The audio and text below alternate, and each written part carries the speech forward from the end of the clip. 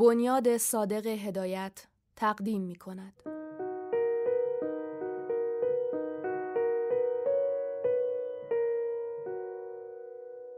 با صدای نازنین مهر. سگ لله، اثر صادق هدایت.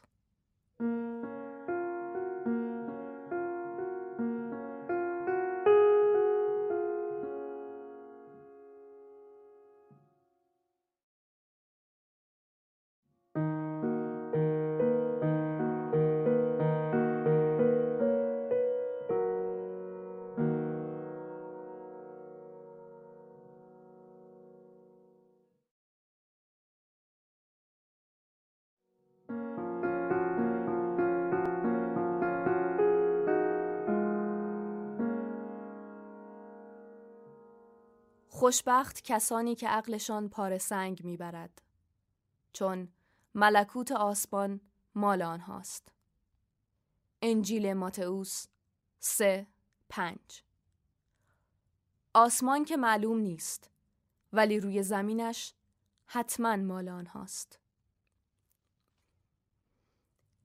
2000 سال بعد اخلاق، عادات، احساسات و همه وضع زندگی بشر به کلی تغییر کرده بود و آنچه را که عقاید و مذاهب مختلف در 2000 سال پیش به مردم وعده میداد، علوم به صورت عملی درآورده بود. احتیاج تشنگی، گرسنگی، عشق ورزی و احتیاجات دیگر زندگی برطرف شده بود. پیری، ناخوشی و زشتی محکوم انسان شده بود. زندگی خانوادگی متروک و همه مردم در ساختمان‌های بزرگ چندین مرتبه مثل کندوی زنبور عسل زندگی می‌کردند. ولی تنها یک درد مانده بود. یک درد بی‌دوا و آن خستگی و زدگی از زندگی بی‌مقصد و بی‌معنی بود. سوسن علاوه بر کسالت زندگی که ناخوشی عمومی و مصری بود، یک ناخوشی دیگر هم داشت و آن تمایل او به معنویات بود که خودش نمیدانست چیست، ولی آن را دنبال می‌کرد. تمام روز را در طبقه 22 آسمان خراش در کارگاه خود زحمت می‌کشید و افکارش را در موارد سخت به صورت مجسمه در می‌آورد. سوسن مخصوصاً شهر کانار را دور از دوستان و آشنایانش انتخاب کرده بود تا با فراغت خاطر مشغول کار بشود، چون او با افکار و برای افکار خودش زندگی می کرد. یک زندگی عجیب و منحصر به خود او بود که هر گونه کیف و تفریح را از خودش رانده و با جدیت به کار اشتغال داشت. یک روز نزدیک غروب بود که سوسن از مجسمه تازه‌ای که مشغول ساختن بود دست کشید. وارد اتاق خودش شد. جدار نازکی که دسته فلزی داشت پس زد. پنجره اتاق عقب رفت. قیافه او بیروح، بی احساسات، یک صورت جدی، خوشگل و بی حرکت بود و چنان به نظر می آمد که با موم درست شده است. از آن بالا دورنمای شهر، خفه، مرموز، ساختمان‌های بزرگ، فراخ و بلند و به شکل‌های گوناگون 4 گوشه، گرد، ضلع‌دار که از شیشه‌های کدر راست و صاف درست شده بود، پراکنده و متفرق، مثل قارچ‌های سمی و ناخوشی که از زمین رویده باشد، پیدا بود و زیر روشنایی نورافکن‌های مخفی و غیر مرئی غم‌انگیز و سخت به نظر می آمد. بدون اینکه ظاهراً چراغی دیده بشود، همه شهر روشن بود. جاده متحرک و روشنی که روشنایی خود را از نور آفتاب کسب می کرد و به چندین قسمت شده بود، قوسی مانند از کمرکش آسمان خراش بزرگی که روبروی پنجره سوسن بود بالا می رفت. بعد دور می زد و از طرف دیگر پایین می رفت. در آن اتورادیو الکتریک ها به شکل‌های گوناگون در حرکت بودند. که قوه خودشان را از مراکز رادیو الکتریک می گرفتند و این مراکز به وسیله قوه خورشید کار می کردند و علامت شهرهایی که اتورادیوها از آنجا می آمدند جلوی آنها می درخشید. از دور روی کرانه آسمان رنگهای بی‌تناسب تیره به هم مخلوط شده بود. مثل اینکه نقاشی ته‌رنگ‌های روی تخت شستی خود را به هم مخلوط کرده و با بی‌اعتنایی آن را روی آسمان کشیده بود. مردم کوچک، ساکت و آرام در جاده‌های مخصوص به خودشان مانند مورچه بدون اراده در هم وول می‌زدند یا در باغ‌های روی آسمان خراش مشغول گردش بودند. مغازه‌ها با شیشه‌های بزرگ روشن جلوی آنها، بلندگوها و پرده‌های متحرک اعلان می‌کردند.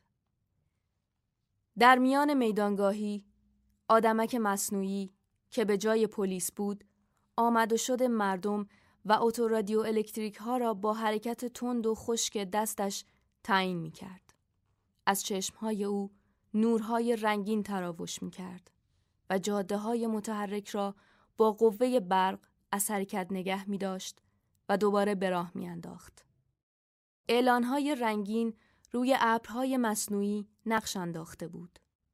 در جلو در تئاتر رادیوویزیون که روبروی پنجره سوسن در آسمان خراش مقابل واقع شده بود، جمعیت زیادی در آمد و شد بودند. بالاکش‌ها دائم پایین و بالا می آمد و اتورادیوها جلوی ساختمان و مغازه‌ها مسافر پیاده می کردند. باغ گردشگاه بزرگی که در طبقه 18 آسمان خراش مقابل بود، از دور شلوغ، با درخت‌های بزرگ، نقش‌های غیر معمولی درهم و متناسب و با آبشار بلندش که از دور روشن بود، غیر طبیعی و شگفت‌انگیز به نظر می آمد. اتوژیرها که از دستگاه مرکزی کسب قوه خورشید می کردند، پشت هم وارد می شدند. تمام شهر با آسمان خراش‌های باشکوه صورت یک قلعه جنگی و یا لانه حشرات را داشت. دورنمای آن کم کم محو و در تاریکی غوطه‌ور می‌شد. فقط هیکل کوه دماوند از طرف جنوب شهر خاموش، بلند، باشکوه و تهدیدآمیز بود و از قله مخروطی آن بخار نارنجی رنگی بیرون می‌آمد. مثل این بود که تمام این شهر را یک جادوگر زبردست مافوق تصور آنچه میلیون‌ها سال انسان در مخیله خودش پرورانده بود از عدم به وجود آورده بود. این چشمانداز آرام، غمناک، شلوغ و افسونگر زیر آسمان گرم و هوای خفه برای سوسن یک نواخت و غم‌انگیز بود و روح نیاکان، روح موروثی او در جلوی این همه تصنع شورش کرد. همه این مردم، دوندگی‌های آنها و تفریح یا کارشان در سوسن احساس تنفر تولید کرد و قلب حساس او را فشرد. این یک شورش درونی بود، مثل اینکه خودش را محبوس و محدود شده حس می کرد. آرزو داشت فرار کند، سر به بیابان بگذارد، برود در یک جنگل و خودش را پنهان بکند. بی اختیار جدار پنجره را جلو کشید. اتاق با روشنایی غیر مرئی مانند روز روشن بود. سوسن دگمه برقی کنار بدنه دیوار را فشار داد و رفت روی تخت فلزی گوشه اتاق روی بالش الاستیک دراز کشید. یک مرتبه تمام فضای اتاق را رنگ آبی بازی با بوی عطر مخصوصی که کمی زننده و مست کننده بود فرا گرفت. آهنگ ساز ملایمی شروع کرد به زدن. آهنگ به قدری لطیف بود، مثل اینکه با آلات موسیقی معمولی و با دستهای معمولی زده نمیشد. یک ساز لطیف آسمانی بود. چشمهای سوسن روی صفحه تلویزیون خیره شده بود که به جای روزنامه، وقایع روزانه دنیا، اشخاص و دورنماهای طبیعی را به شکل برجسته و به رنگهای طبیعی خودشان و اگر می‌خواستند با صدا نمایش می‌داد. در این وقت دورنماهای طبیعی جزیره‌های استرالیا از روی آن می‌گذشت. ولی پیدا بود که فکر سوسن جای دیگر است. لباس سوسن خیلی ساده، زرد کدر به رنگ موهایش بود. پاپوش‌هایش به همان رنگ. چشم‌هایش درشت، مژه‌هایش بلند، ابروها باریک، بازو و دست‌ها و ساق‌های پایش متناسب، سفید رنگ پریده بود و اندام موزون داشت. حالت قشنگی که به خودش گرفته بود بیشتر او را شبیه یک آدم مصنوعی یا یک عروسک کرده بود. آدمی که ممکن است در خواب ببینند و یا در مثلها و افسانه‌های جن و پری تصور بکنند او را جلوه می‌داد. و یا آدمی که یک نقاش زبردست با فکر خودش ایجاد بکند و از روی پرده نقاشی جان بگیرد و بیرون بیاید. چهره او جوان و تودار بود. نه خوشحال به نظر می آمد و نه غمناک. نگاهش تیره، بدون میل، بدون اراده و حرکاتش مانند عروسک قشنگی بود که نفس شیطانی و یا قوه مافوق خدایی در آن روح دمیده باشد. به طوری که از ظاهر به روحیه، اخلاق و احساسات او نمیشد پی برد. از دور که روی تخت دراز کشیده بود، مانند مجسمه ظریف و شکننده‌ای به نظر می آمد که انسان جرأت نمی کرد او را لمس کند. از ترس اینکه مبادا کنفت و پژمرده بشود. اتاق نیز به تناسب او درست شده بود و با سلیقه و فکرش جور در می آمد. به قدری اساسیه لباس تن او، حرکات و وضع اتاقش با هم جور بود که هرگاه یکی از صندلی‌ها را دست خارجی جابجا می‌کرد، تناسب همه آنها به هم می‌خورد. چون این به نظر می‌آمد که زندگی سوسن روی تناسب‌ها، آهنگ‌ها، رنگ‌ها، خط‌ها، بوها، سازها و نقش‌های زیبا اداره می‌شد. چنان که از سلیقه لباس، از صندلی و فرش اتاق و طرز حالت و زندگی او هر کسی حس می‌کرد او با هنر و برای هنر زنده بود. اتاق او اجالتاً به صورت سگوش در آمده بود و یکی از ضلع‌های آن مدور بود و همه این جدارهای متحرک از شیشه‌های کدر درست شده بود. شیشه‌های کلفت و سبک که نمی شکست و خاصیت ساوند پروف را دارا بود. یعنی صدای خارج را خفه می کرد. و به علاوه هیچ وقت آتش نمی گرفت. همه این جرس‌ها متحرک بود و به هم راه داشت و قابل تغییر شکل بود.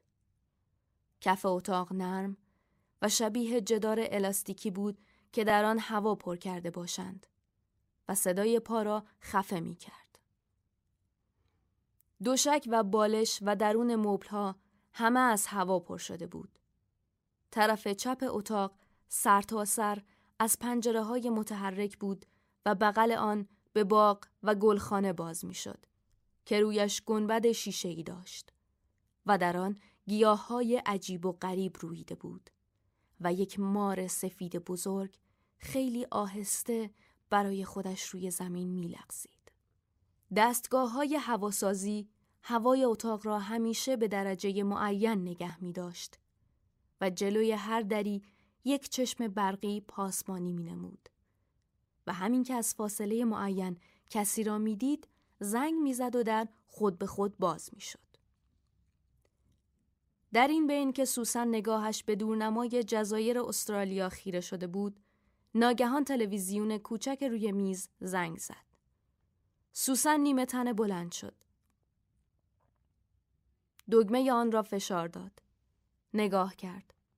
صورت رفیق نقاش آمریکایی خودش تد را دید که روی صفحه ظاهر شد. سوسن گفت: الو تد، کجایی؟ همینجا.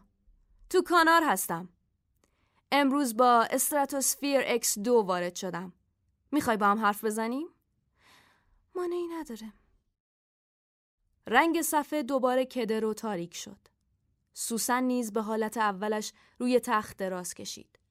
چند دقیقه بعد در یک لته اتاق زنگ زد و خود به خود باز شد. و تد که جوان بلند بالای خوشگلی بود وارد اتاق گردید. پشت سر او در بسته شد.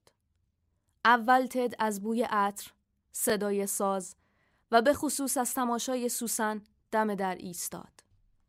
مانند یک نفر طرفدار و خبره صنعت شناس به او نگاه کرد. سرش را تکان داد.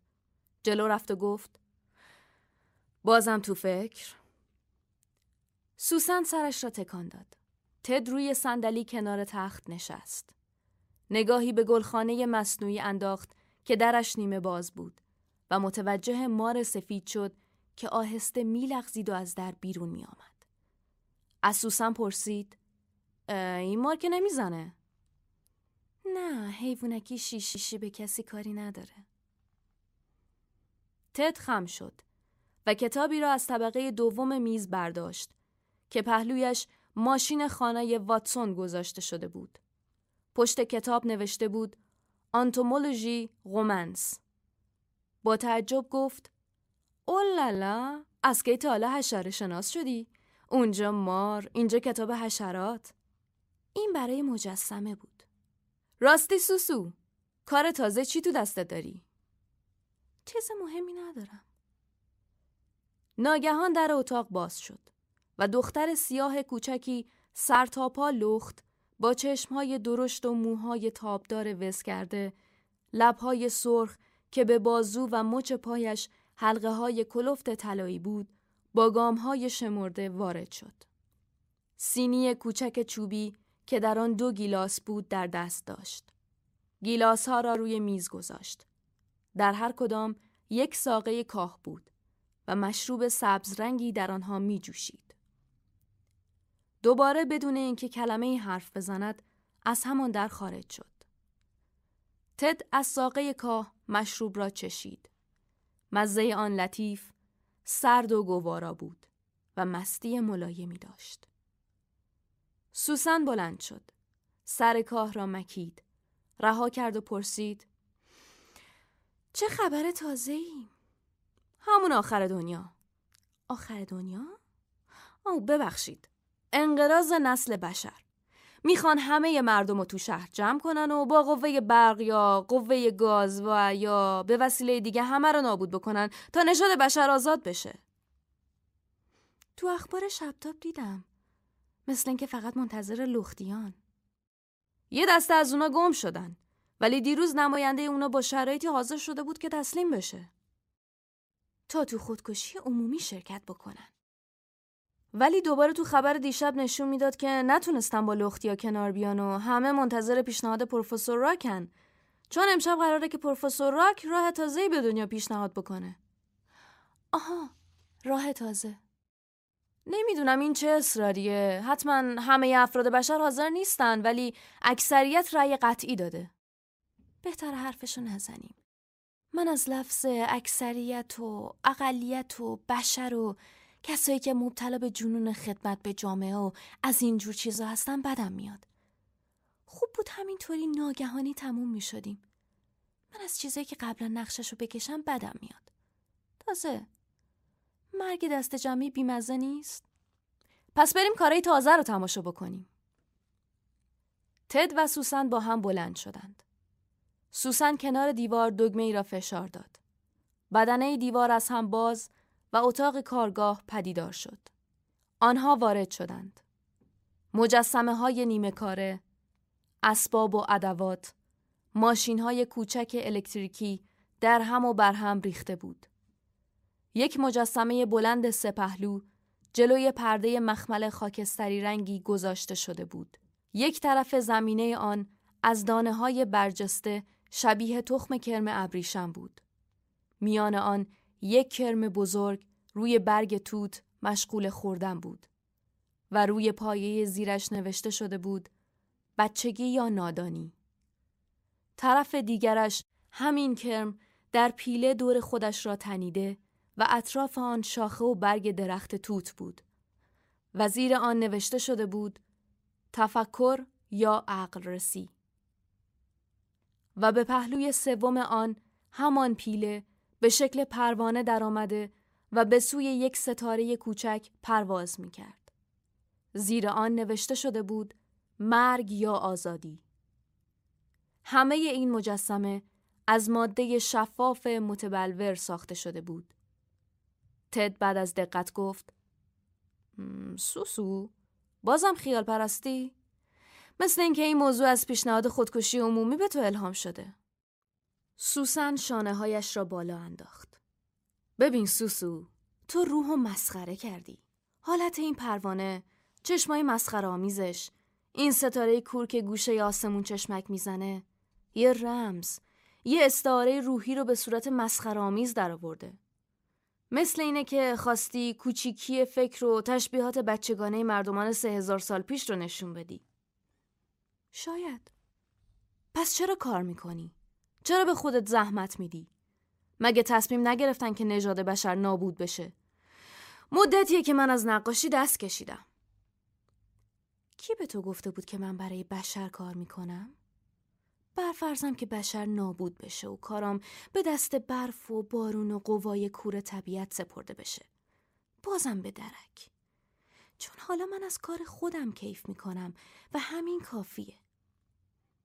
در صورتی که کیفای بهتر هست. کیف تنبلی، کیف عشق، کیف شبای مهتاب. اینا بهتر نیست؟ باید دم و غنیمت دونست. گیرم که بشرم بود.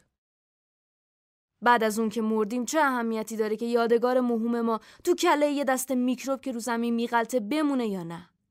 و از کارامون دیگران کیف بکنن یا نکنن؟ در صورتی که همه چیز گذرنده است و دنیا یه روز تموم میشه، بازم به چه درد میخوره؟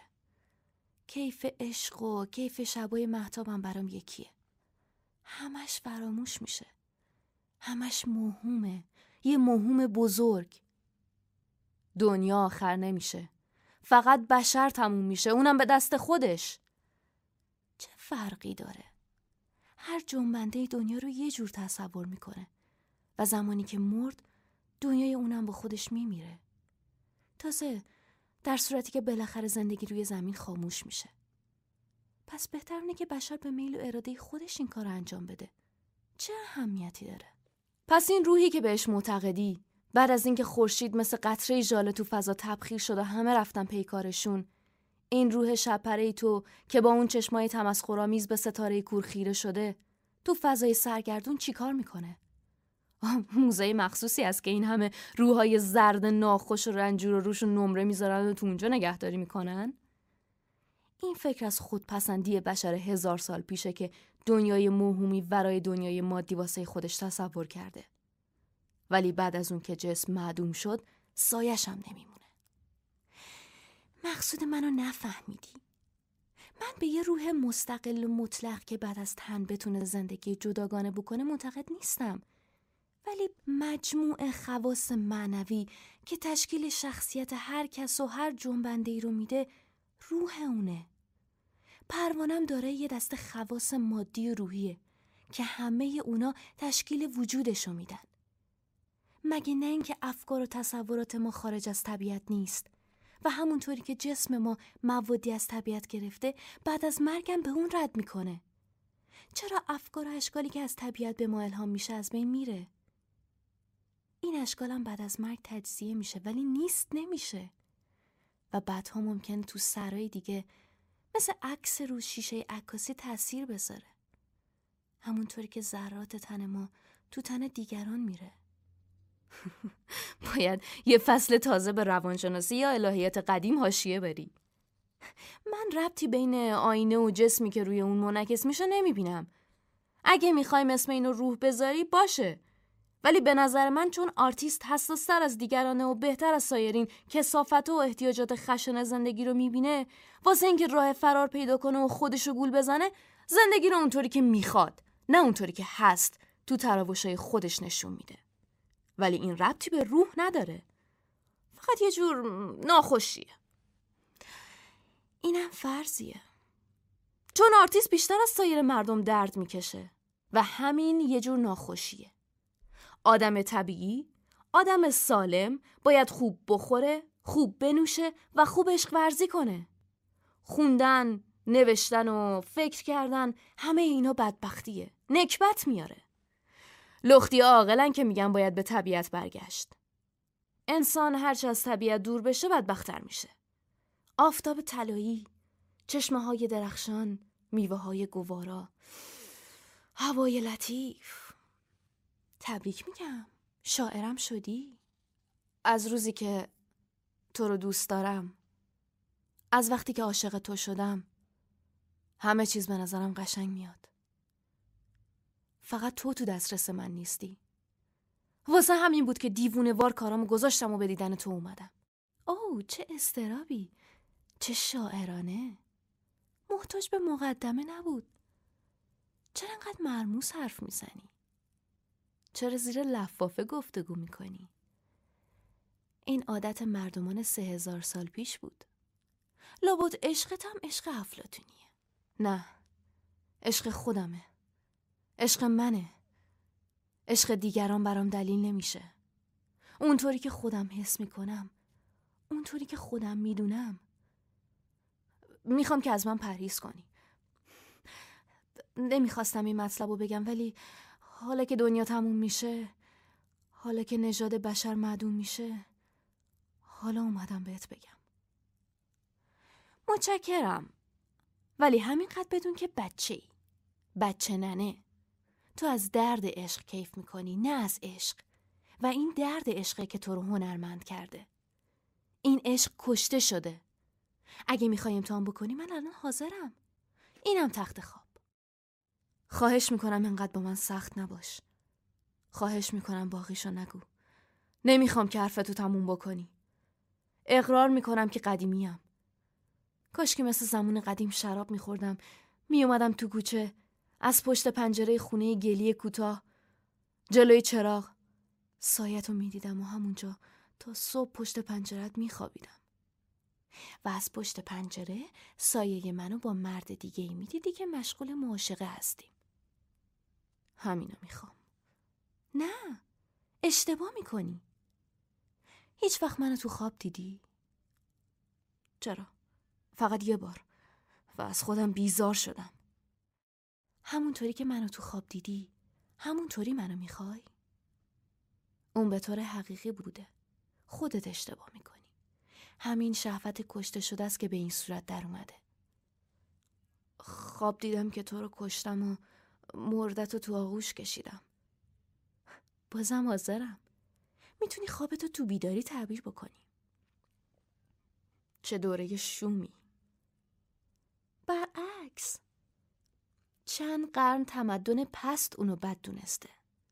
یه دسته ناخوش و شهوت پرست برای استفاده خودشون، برای احتکار، عشق ورزی رو به آسمون رسونده بودن. امروز دوباره به طبیعت برگشته. نتیجه طبیعی خودش رو سیر کرده.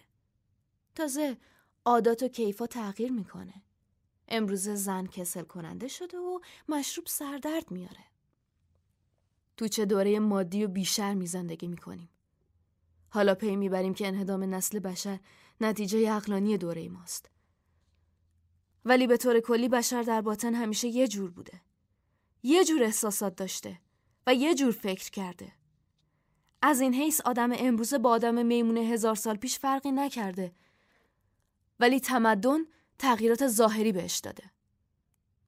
همه این احساسات امروزه ساختگیه. حق به جانب لختیاست که پشت پا به تمدن بشر زدن. چون با ارث میلیون ها سال که پشت سر ماست، انسان همیشه از دیدن جنگل، سبزه، گل و بلبل بیشتر کیف میبره تا از قصری که از افکار متمدن ناخوش درست کرده. چون که بشر میلیون ها سال زیر شاخه درخت‌ها خوابیده. آرامش جنگل رو حس کرده.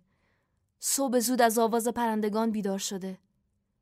شبای مهتاب به آسمون نگاه کرده.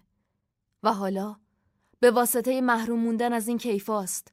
به واسطه دور افتادن از محیط طبیعی خودشه که به صورت امروز در اومده. مثلا من از مهتاب بیشتر کیف میبرم. هر وقت به ماه نگاه میکنم فکر میکنم که نیاکان انسان همه به اون نگاه کردن. جلوش فکر کردن، گریه کردن و ماه سرد و بی‌اعتنا در اومده و غروب کرده. مثل اینه که یادگار اونا در اون مونده. من از مهتاب بیشتر کیف میکنم تا از بهترین چراغایی که بشر اختراع کرده. همه اختراعات انسان و نتیجه افکارش اصلش از همون احساسات موروثیه. چرا عشق که اولین احتیاج طبیعی بوده از این قانون خارج باشه؟ منطق قشنگیه. باید تو رادیو حرف بزنی تا همه استفاده بکنن. ولی عشق نه پستر و نه عالی‌تر از احتیاجات دیگه است. یه احتیاج طبیعیه، مثل خوردن و خوابیدن. امروز عشق و تئاتر اصلا مجزا شده. تو از مردمان قدیمی، ترسو، کم جرأت، برو خودتو معالجه کن. من میدونم تو به این سختی هم که میخوای خودتو نشون بدی نیستی. پس چرا منو رد کردی؟ پس چرا هر دفعه به تو اظهار کردم به من جواب منفی دادی؟ اما حالا؟ چون که از کار خودم بیشتر از عشق کیف میبرم. در این وقت از اتاق صدای زنگ اخبار شبتاب بلند شد. تد هراسان گفت گوش کن، باید خبر مهمی باشه. من از این خبرها خسته شدم. هرچه زودتر کلکو بکنن، هم خودشون هم سایرین رو راحت بکنن. نه، چه تعجیلیه. اینم خودش تفریح داره. تد دست سوسن را گرفت. وارد اتاق شدند. سوسن دکمه کنار تلویزیون را فشار داد. صفحه اول رنگ به رنگ شد. بعد رویش نوشته شد لابراتوار پروفسور راک. سوسن دستش را به گردن تد انداخت و چند قدم دورتر به تماشا ایستادند. روی پرده مردی ظاهر شد که پشت میز بزرگی نشسته بود. جلوی او چند لوله شیشه و دواهای مختلف بود. اول مثل این بود که کاغذی را نگاه می کند. بعد سرش را بلند کرد و با لحن طبیعی و چهره تودار گفت امروز 20,000 ساله که انسان روی زمین پیدا شده و در تمام این مدت آدمیزاد کوشیده و با عناصر طبیعت جنگیده و فکر کرده تا نواقص طبیعت را دفع بکنه و یک دلیل و منطقی برای زندگی پیدا بکنه. امروزه همه عقاید، مذاهب و همه فرضیات بشر سنجیده و آزموده شده، ولی هیچ کدوم از اونا نتونسته آدمیزاد رو خوشبخت، راضی و آسوده بکنه. امروزه با وجود اینکه همه قوای طبیعت بازیچه و دست نشونده ی آدمیزاد شده، از قعر دریا تا اوج آسمونها دیگه رمز و اسراری برامون باقی نذاشته و از قوایی که ما رو احاطه کرده استفاده های بزرگ میکنیم. مثل بکار بردن انرژی آبها و نور خورشید. امروزه با وجود اینکه هر گونه آسایش از حیث خورد و خوراک و پوشاک و خانه و شهوت و گردش در دسترس همه مردمه، همون چیزی که پدران ساده ما همیشه آرزو می‌کردن و بهشت خودشون رو مطابق همین آرزو تصور می‌کردند، در سایه علم و کوشش انسان برای همه مردم میسر شده. سرما، گرما، پیری، دیوانگی، ناخوشی، جنگ، کشتار، رقابت بین طبقات، حتی جنایات و دزدی، همه اینها رو ترقی علم از بین برده و همه دشمنان بشر رو مقهور کرده. ولی بدبختی دیگه، فکر مردم به همون تناسب ترقی کرده. در 3,000 سال پیش یک نفر آدم معمولی که به قدر بخور و نمیر و لباس خودش پول در می آورد، یک زن، یک خانه و یک مشت خرافات داشت. خوشبخت بود. در کثافت خودش می غلطید و شکر خدایش را می کرد تا بمیرد. این زندگی تنبل و خوشگذرانی قدیم را امروز علوم 1000 مرتبه عالی‌تر و بهتر برای همه فراهم میکنه. امروزه تحت مراقبت چشم‌های الکتریک با جزئی توجه در گرمخانه‌های مخصوص میلیون‌ها خروار میوه، گندم، سبزی و ماده مغذی ارزاتس که از سلولوز درخت‌های منطقه گرمسیر استخراج میشه، ما رو از هر گونه رنج و زحمت بیهوده بی‌نیاز میکنه. امروزه به کمک ماشین‌های برقی و با طریقه‌های علمی پنبه، پشم و ابریشم پرورش می‌کنند و پارچه می‌شود و همه مردم بدون پرداخت و یا مبادله از آن استفاده می‌کنند. جوانی ابدی، این آرزوی کهنه بشر عملی شده. نواقص صورتها رفع می‌شود. سن بی اندازه زیاد شده. زن و عشق برای همه میسر است. ناخوشی‌ها را میکروبخوار از بین برده. زمین برای بشر کوچک شده. تمام زمین را می شود در زمان خیلی کم و با سرعت عجیب پیمود. با ستاره ها رابطه پیدا کردیم. مگر طبیعت چه به انسان داده بود؟ هیچ. گرما، سرما، گرسنگی، پیری، ناخوشی و جنگ با عناصر. امروزه انسان در این کشمکش فتح کرده و به آنچه آرزو می کرده رسیده است.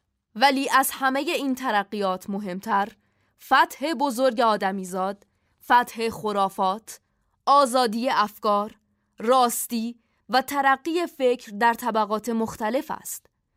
امروزه دیگر کسی احتیاج به عبارت پردازی و استعمال لغات قلمبه تو خالی ندارد و کسی نمیتواند کس دیگر را گول بزند. ترقی زبان علمی از مهمترین ترقیات بشر به شمار می آید. زیرا زبان علمی ساده، بی پرده و عاری از هر گونه تشبیهات و استعارات لوس و بیمزه شده که نمیشه اون رو 300 جور تعبیر کرد. ببخشید سر شما را درد آوردم. این مطالب رو همه میدونن و لازم به تکرار نبود. پس از این قرار بشر امروز باید خودش رو خوشبخت‌ترین بشر دوره‌های تاریخی بدونه. آیا دیگر چه می‌خواهد؟ اما همین ترقی فکر و باز شدن چشم مردمه که اونا رو بدبخت کرده. با وجود همه این ترقیات، مردم بیش از پیش ناراضی هستند و درد می‌کشند. این درد فلسفی، این دردی که خیام در 3000 سال پیش به اون پی برده و گفته نامدگان اگر بدانند که ما از دهر چه میکشیم نایند دگر. باید دوایی برای این درد پیدا کرد. چون باید اقرار بکنیم که از این حیث فرقی با اون زمان نکرده ایم و امروز هم میتونیم با خیام دم بگیریم. زندگی تاریک و بی مقصد مردم رو به انستیتیو دوتانازی راهنمایی میکنه و خودکشی یک موضوع عمومی شده. به طوری که بی اغراق میشه گفت کسی به مرگ طبیعی نمیمیره. پس نه علوم و نه عقاید گوناگون و نه فرض‌های فلسفی نتونسته از دردهای روحی بشر کم کنه. آیا لازمه اونو گول بزنیم و مثل چند هزار سال پیش تو چشم مردم خاک بپاشیم؟ ولی خوشبختانه از این فکر پست جز یک یادگار تاریخی بیشتر نمونده. آیا زمین و خورشید ما روزی از بین نخواهد رفت؟ مطابق حساب دقیقی که پروفسور روشن کرده، تا 3500 سال دیگه زمین سرد میشه و از انرژی خورشید کم میشه، به طوری که خطر مرگ زمین رو تهدید میکنه و 2000 سال دیگه به کلی زندگی خاموش میشه.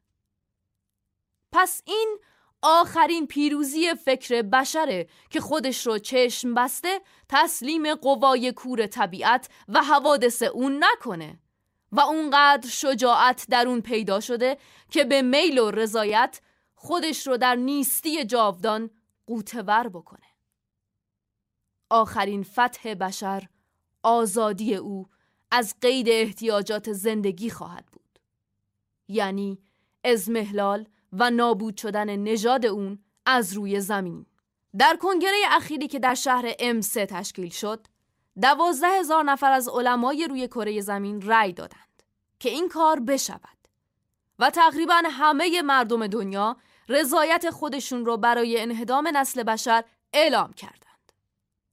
در چندی پیش همکار عزیزم پروفسور شوک پیشنهاد کرد که همه مردم را در شهرهای بزرگ جمع آوری بکنند و به وسیله قوه رادیوزیل آنها را معدوم بکنند.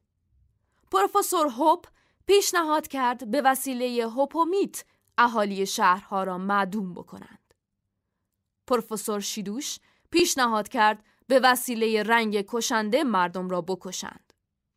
دکتر بالد عقیده‌اش این بود که با جریان اوزوژن همه را خفه بکنند تا به طرز خوش و آرام تمام بکنند و مطابق سرشماری اخیری که از انستیتو دوتا نازی به دست آمده، در این روزها هر روز متجاوز از 25,000 نفر خودکشی کردند تا اینکه از زجر و کشتار دست جمعی فرار کنند.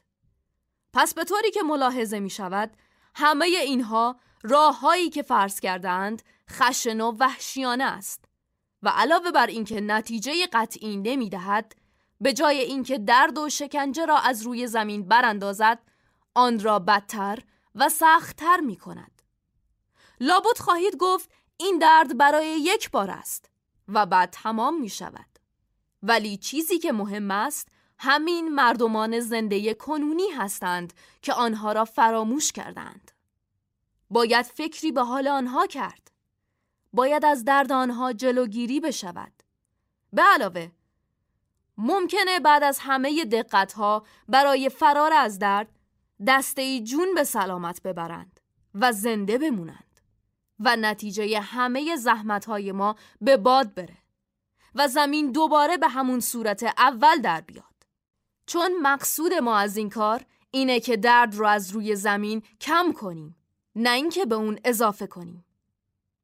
حالا من یک پیشنهاد به پیشنهادهای دیگران اضافه می کنم و اون رو بعد از 20 سال تجربه و آزمایش روزانه به دست آوردم که عبارت است از سرم مخصوص به اسم سرم گگن لیپسن لایدن شافت. چون عنوان اون مفصله، بهتره که اون رو به نام سگلله بنامیم. خاصیت این سرم اینه که نه تنها وسیله تولید مثل رو از بین میبره، بلکه به کلی میل و رغبت شهوت رو سلب میکنه، بدون اینکه لطمه‌ای به سلامتی جسمانی و فکری اشخاص برسونه. پس استعمال این سرم بهترین راه برای خنثی کردن توده عوام که به مرگ عمومی تن در نمیدن. ولی افراد لایق و برگزیده بیشک بر طبق فلسفه suicide of the fittest رفتار خواهند کرد. مدت 20 ساله که این سرم رو روی آدم‌ها و جانوران آزمودم و همیشه نتیجه مثبت داده. خوبه قبل از اینکه این سرم رو عملاً به معرض امتحان بذارم، چند نمونه زنده از تاثیر این سرم رو نشون بدم. در این وقت پروفسور راک از پشت میز بلند شد و به وسیله دگمه برقی جدار اتاق عقب رفت. در اتاق مجاور مرد جوانی ظاهر شد که لخت روی صندلی نشسته بود و از پنجره به بیرون نگاه می‌کرد. زن خوشگلی هم سر تا پا لخت نزدیک او نشسته بود. پروفسور راک به آن مرد اشاره کرد و گفت: خواهش می‌کنم تأثیر سرم سگلله را در خودتان بگویید. آن مرد بلند شد و گفت: من خیلی شهوت پرست بودم و همه وقتم صرف این کار میشد. چندین بار عمل کردم و شعاع ریون وی بی را امتحان کردم. تغییری پیدا نشد. بعد از استعمال سگلله حالا دیگر از این تهییج و میلی که دائم مرا وسوسه می کرد به کلی آزاد شده ام. من برای همین زن می مردم و علاقه من از راه شهوت بود، ولی حالا فقط با هم رفیق هستیم. اما نمی توانم بگویم که بدبختم. برعکس، یک آسایش و آرامش مخصوصی در من تولید شده. مثل این است که به میل و آرزوی خودم رسیدم. به قدری وضعیت روی زمین و عشق ورزی به نظر ما خنده آور شده که اندازه ندارد. در هر صورت من باید از پروفسور راک تشکر بکنم که زندگیم را آرام و آسوده کرد. پروفسور راک گفت: حالا من یک نمونه از هزارها را به شما نشان می دهم. الان میمون آنتروپوپیتک جد بزرگ آدمیزاد را ملاحظه خواهید کرد. در دیگر را باز کرد. از دالانی گذشت. دیوار دیگری را به وسیله دکمه برقی حرکت داد. اتاقی پدیدار شد که در آن 2 میمون نر و ماده بزرگ به حالت افسرده، یکی روی تخت خوابیده بود و دیگری دست زیر چانه‌اش زده روی صندلی یله داده بود. پروفسور راک گفت: این نسل گم شده‌ایه که امروزه ما با وسایل علمی و از اختلاط خون چندین میمون به دست آوردیم و نماینده رشته خاندان گم شده و اسلاف آدمیزاده. حالا اجازه بدین من به جای این زن و شوهر بی زبون و بی شهوت حرف بزنم. اینها الان هیچ میل و خواهشی ندارند. 11 ساله که از حیث هوش و قوه فرقی نکردند. بلکه میخوام بگم فکر اونها دقیق تر شده. مزاجشون رو به بهبودیه. ولی تنها میل و شهوت در اونها کشته شده. از شیطنت اونها کم شده، جا سنگین و بی آزار شدن. و حالا ما ناهار و شاممون رو سر یک میز با هم میخوریم. پس ملاحظه بکنید سرم 3 گلله علاوه بر اینکه آرامش کلی در اشخاص تولید میکنه، هیچ زیانی از لحاظ جسمانی و فکری نداره. فقط از پیدایش نسل بعد جلوگیری میکنه. و به این وسیله بعد از نسل حاضر دیگه کسی به وجود نمیاد و نژاد بشر آهسته و آروم و آسوده خود به خود از بین میره. حالا صبر کنید. در لابراتوار خودم تأثیر سرم 3 گلله را روی جانوران و حتی گیاهان و سلولها نشون بدم. و بعد هم دانشمندان بزرگ عقیده خودشون رو اظهار خواهند کرد. تد دست سوسن را گرفت. کنار کشید و گفت: بسه. سوسن پیچ کنار صفحه را پیچاند. صدای خرخر بلند شد و جریان قطع گردید. تد گفت: سوسی جان چی میگی؟ همه اینا دیوونگی نیست؟ نهایت عقله. ببین ما تو چه دوره‌ای زندگی میکنیم. عشق، دوستی، علاقه و همه اینا از بین رفته و لغات پوچ شده. من نمیتونم این صورتهای بی حرکت، این قیافه‌هایی که از چوب تراشیده شده ببینم. حقیقتا بشر دیوونه شده و توی یه حرکت ناشی از جنون و تکبر میره نطفه مقدس انسان رو معدوم کنه. آها، حالا به هم رسیدیم. نطفه مقدس. چه صفت غریبی. تو همین الان به من ایراد میگرفتی که چرا از مجسمه‌ای که ساختم ممکن بود تعبیر روح بشه. حالا خودت نطفه مقدس قائل میشی؟ برعکس، چه فتح بزرگیه که این نطفه مقدس با همه جنایات، زجرها، قشنگی و احمقیاش نابود بشه. زمین میلیون‌ها سال آروم و آسوده دور خودش چرخیده. پیدایش بشر در مقابل عمر زمین مثل یه روز بیشتر نیست و این روز اغتشاش روی کره زمین بود. همه هستی‌ها رو به سطوح آورد. نظم و آرامش طبیعت رو به هم زد. بذار دوباره این آرامش به زمین رد بشه. اما به این طرز وحشیانه؟ گمون میکنی میل مرگ ضعیفتر از میل به زندگیه؟ همیشه عشق و مرگ با هم توأمه. همیشه بشر در عین اینکه به اسم جنگ و مبارزه زندگی کوشیده، در حقیقت خواستار مرگ بوده. امروز آزاد شده و با وجود اینکه همه وسایل زندگی راحت براش فراهمه، ولی بازم میل مرگ تو بشر کشته نشده. تازه قوی ترم شده و یه جور القای خود به خود و عمومی شده. به طوری که همه مردم با بی‌طاقتی آرزوی نیستی دست جمعی رو میکنن و برای مرگ میجنگن. The struggle for death. این نتیجه منطقی وجود آدمی زاده. من دارم دیوونه میشم. سوسوی من، سوسی جان، من الان میرم، ولی یک کلمه، فقط یک کلمه به من جواب بده.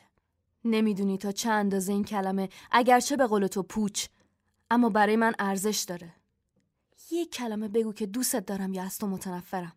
فوش بده، ناسزا بگو، منو از اتاقت بیرون کن، ولی اینقدر ساکت و خونسرد و آروم و بی‌قید نباش. من میدونم همه اینا ساختگیه، ظاهریه. قلب و احساسات بشر هیچ وقت عوض نمیشه.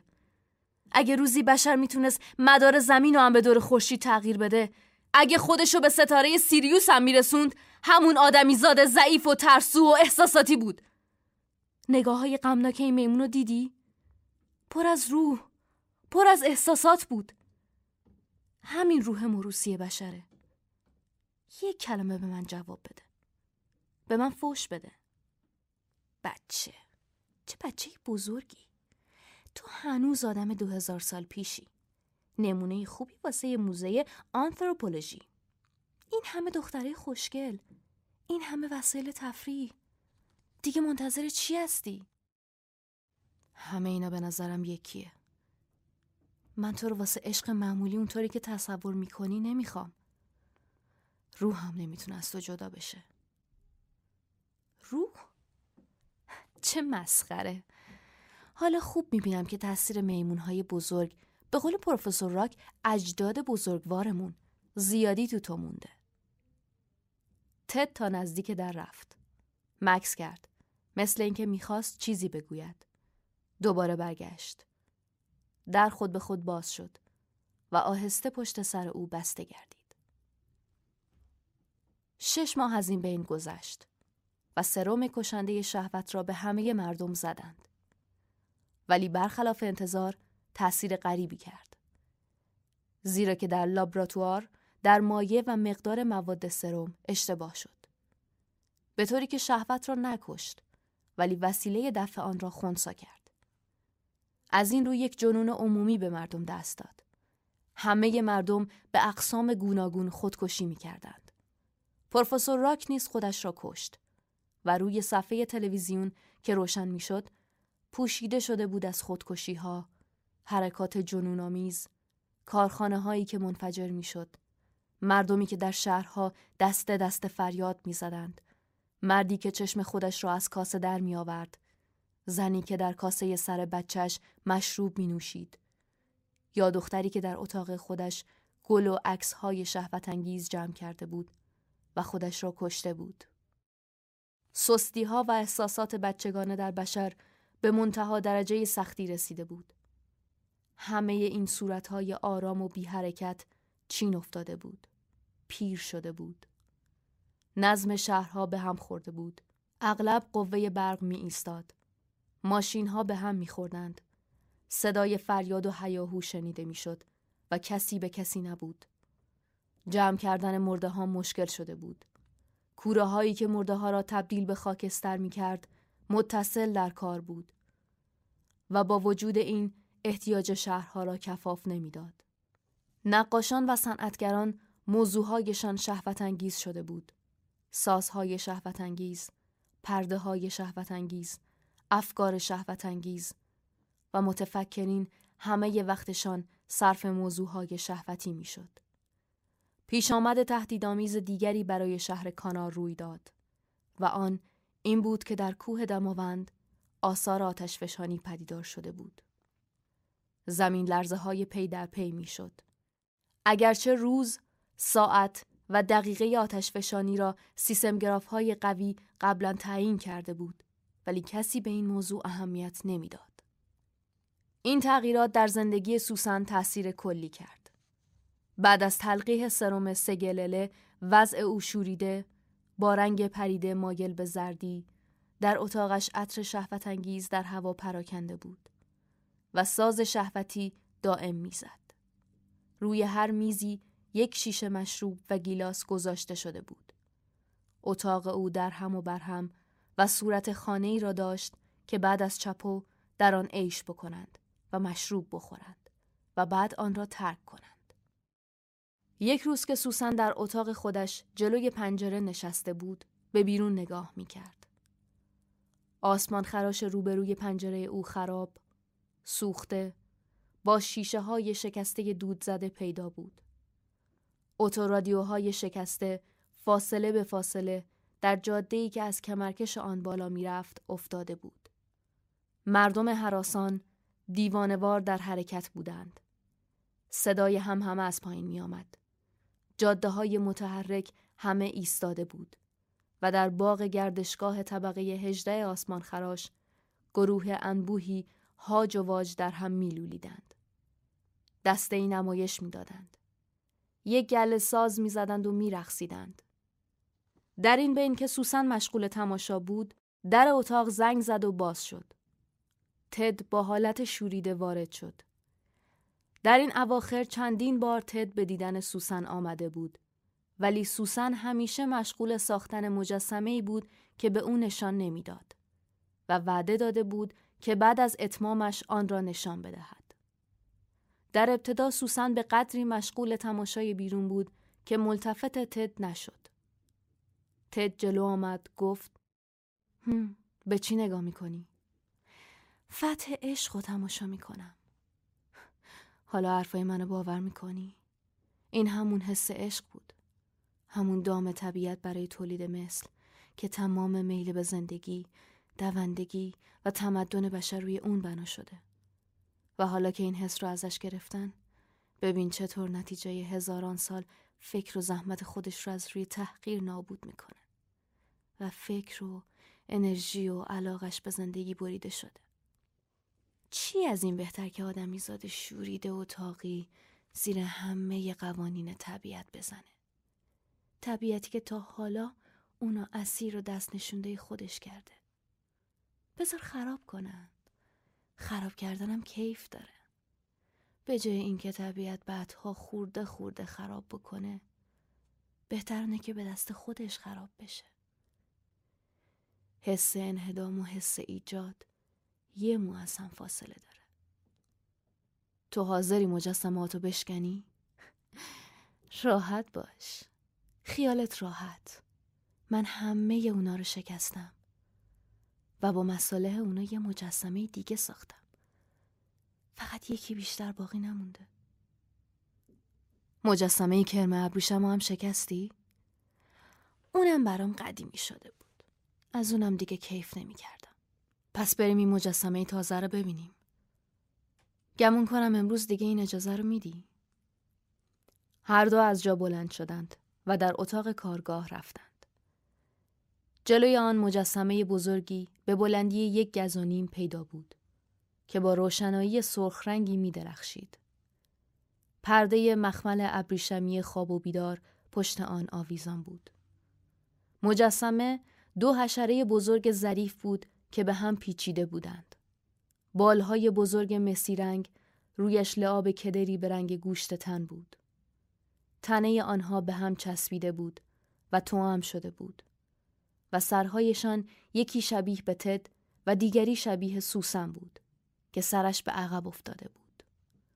چشمهایش بسته و دستهای تد در تن او فرو رفته بود. تد با تعجب پرسید: بازم حشرات؟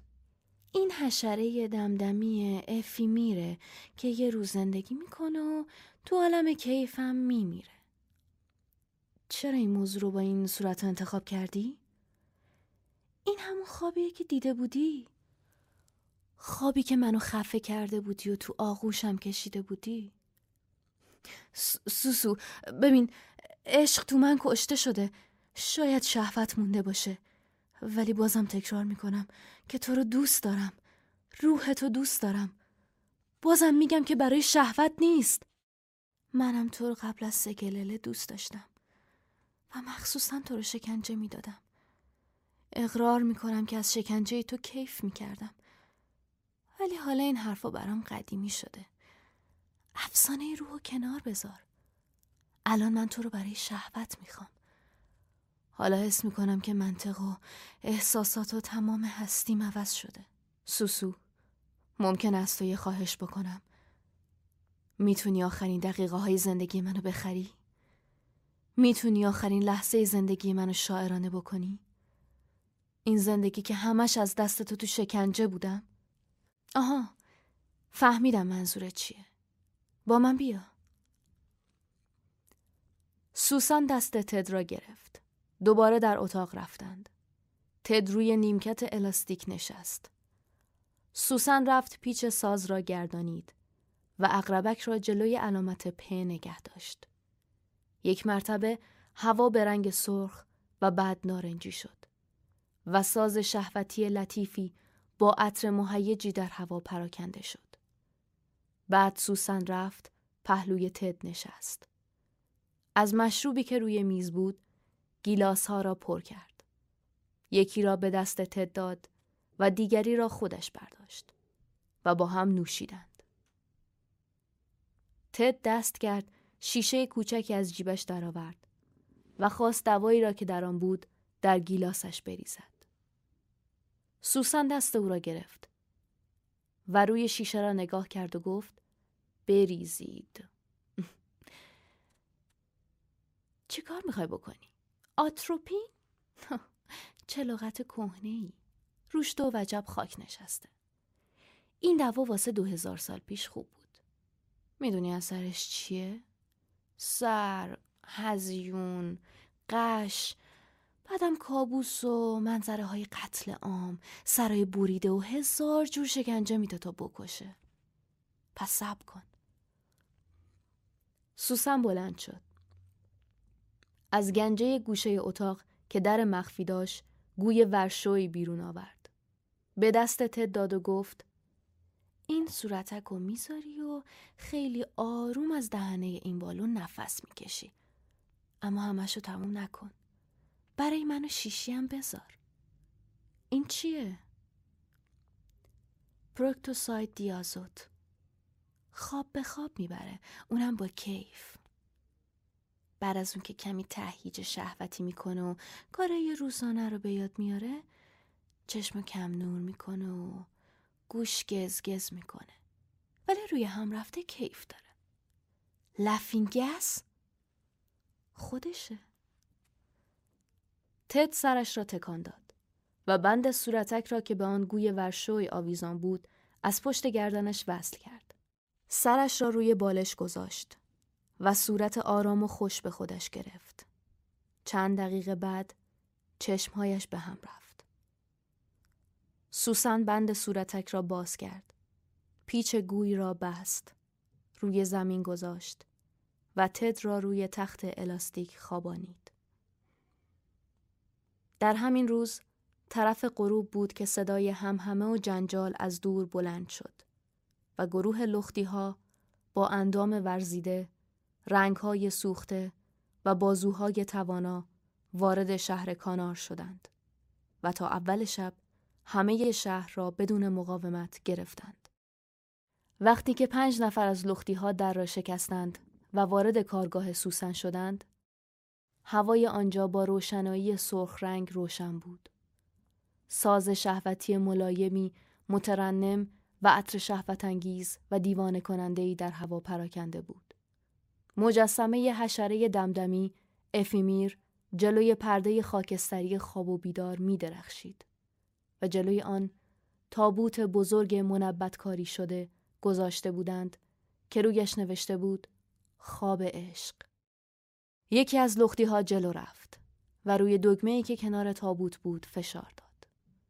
تابوت آهسته 3 زنگ زد و درش خود به خود باز شد و بوی عطر تندی از همان عطر شهوت‌انگیز که در هوا پراکنده بود بیرون زد.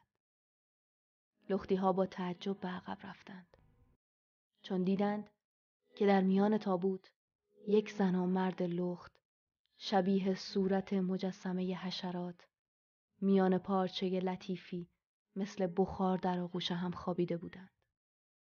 لب‌هایشان به هم چسبیده بود و مار سفیدی دور کمر آنها چنبر زده بود.